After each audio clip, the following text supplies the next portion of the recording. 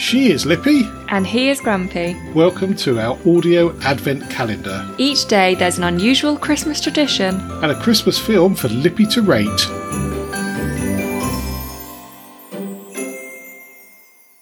Today is door number 14.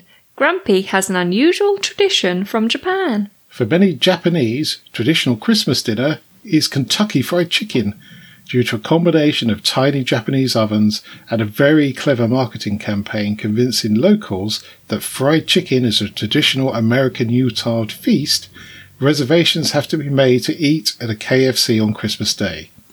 During the run-up to Christmas, Colonel Sanders statues outside KFC's Japanese outlets wear Santa gear.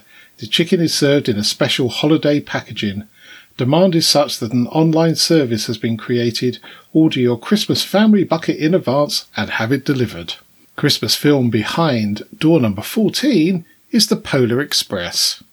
I love that film, but it is a bit scary, and I remember watching it in 3D and not really enjoying it, so I'm going to give it a 7. At least you've seen it.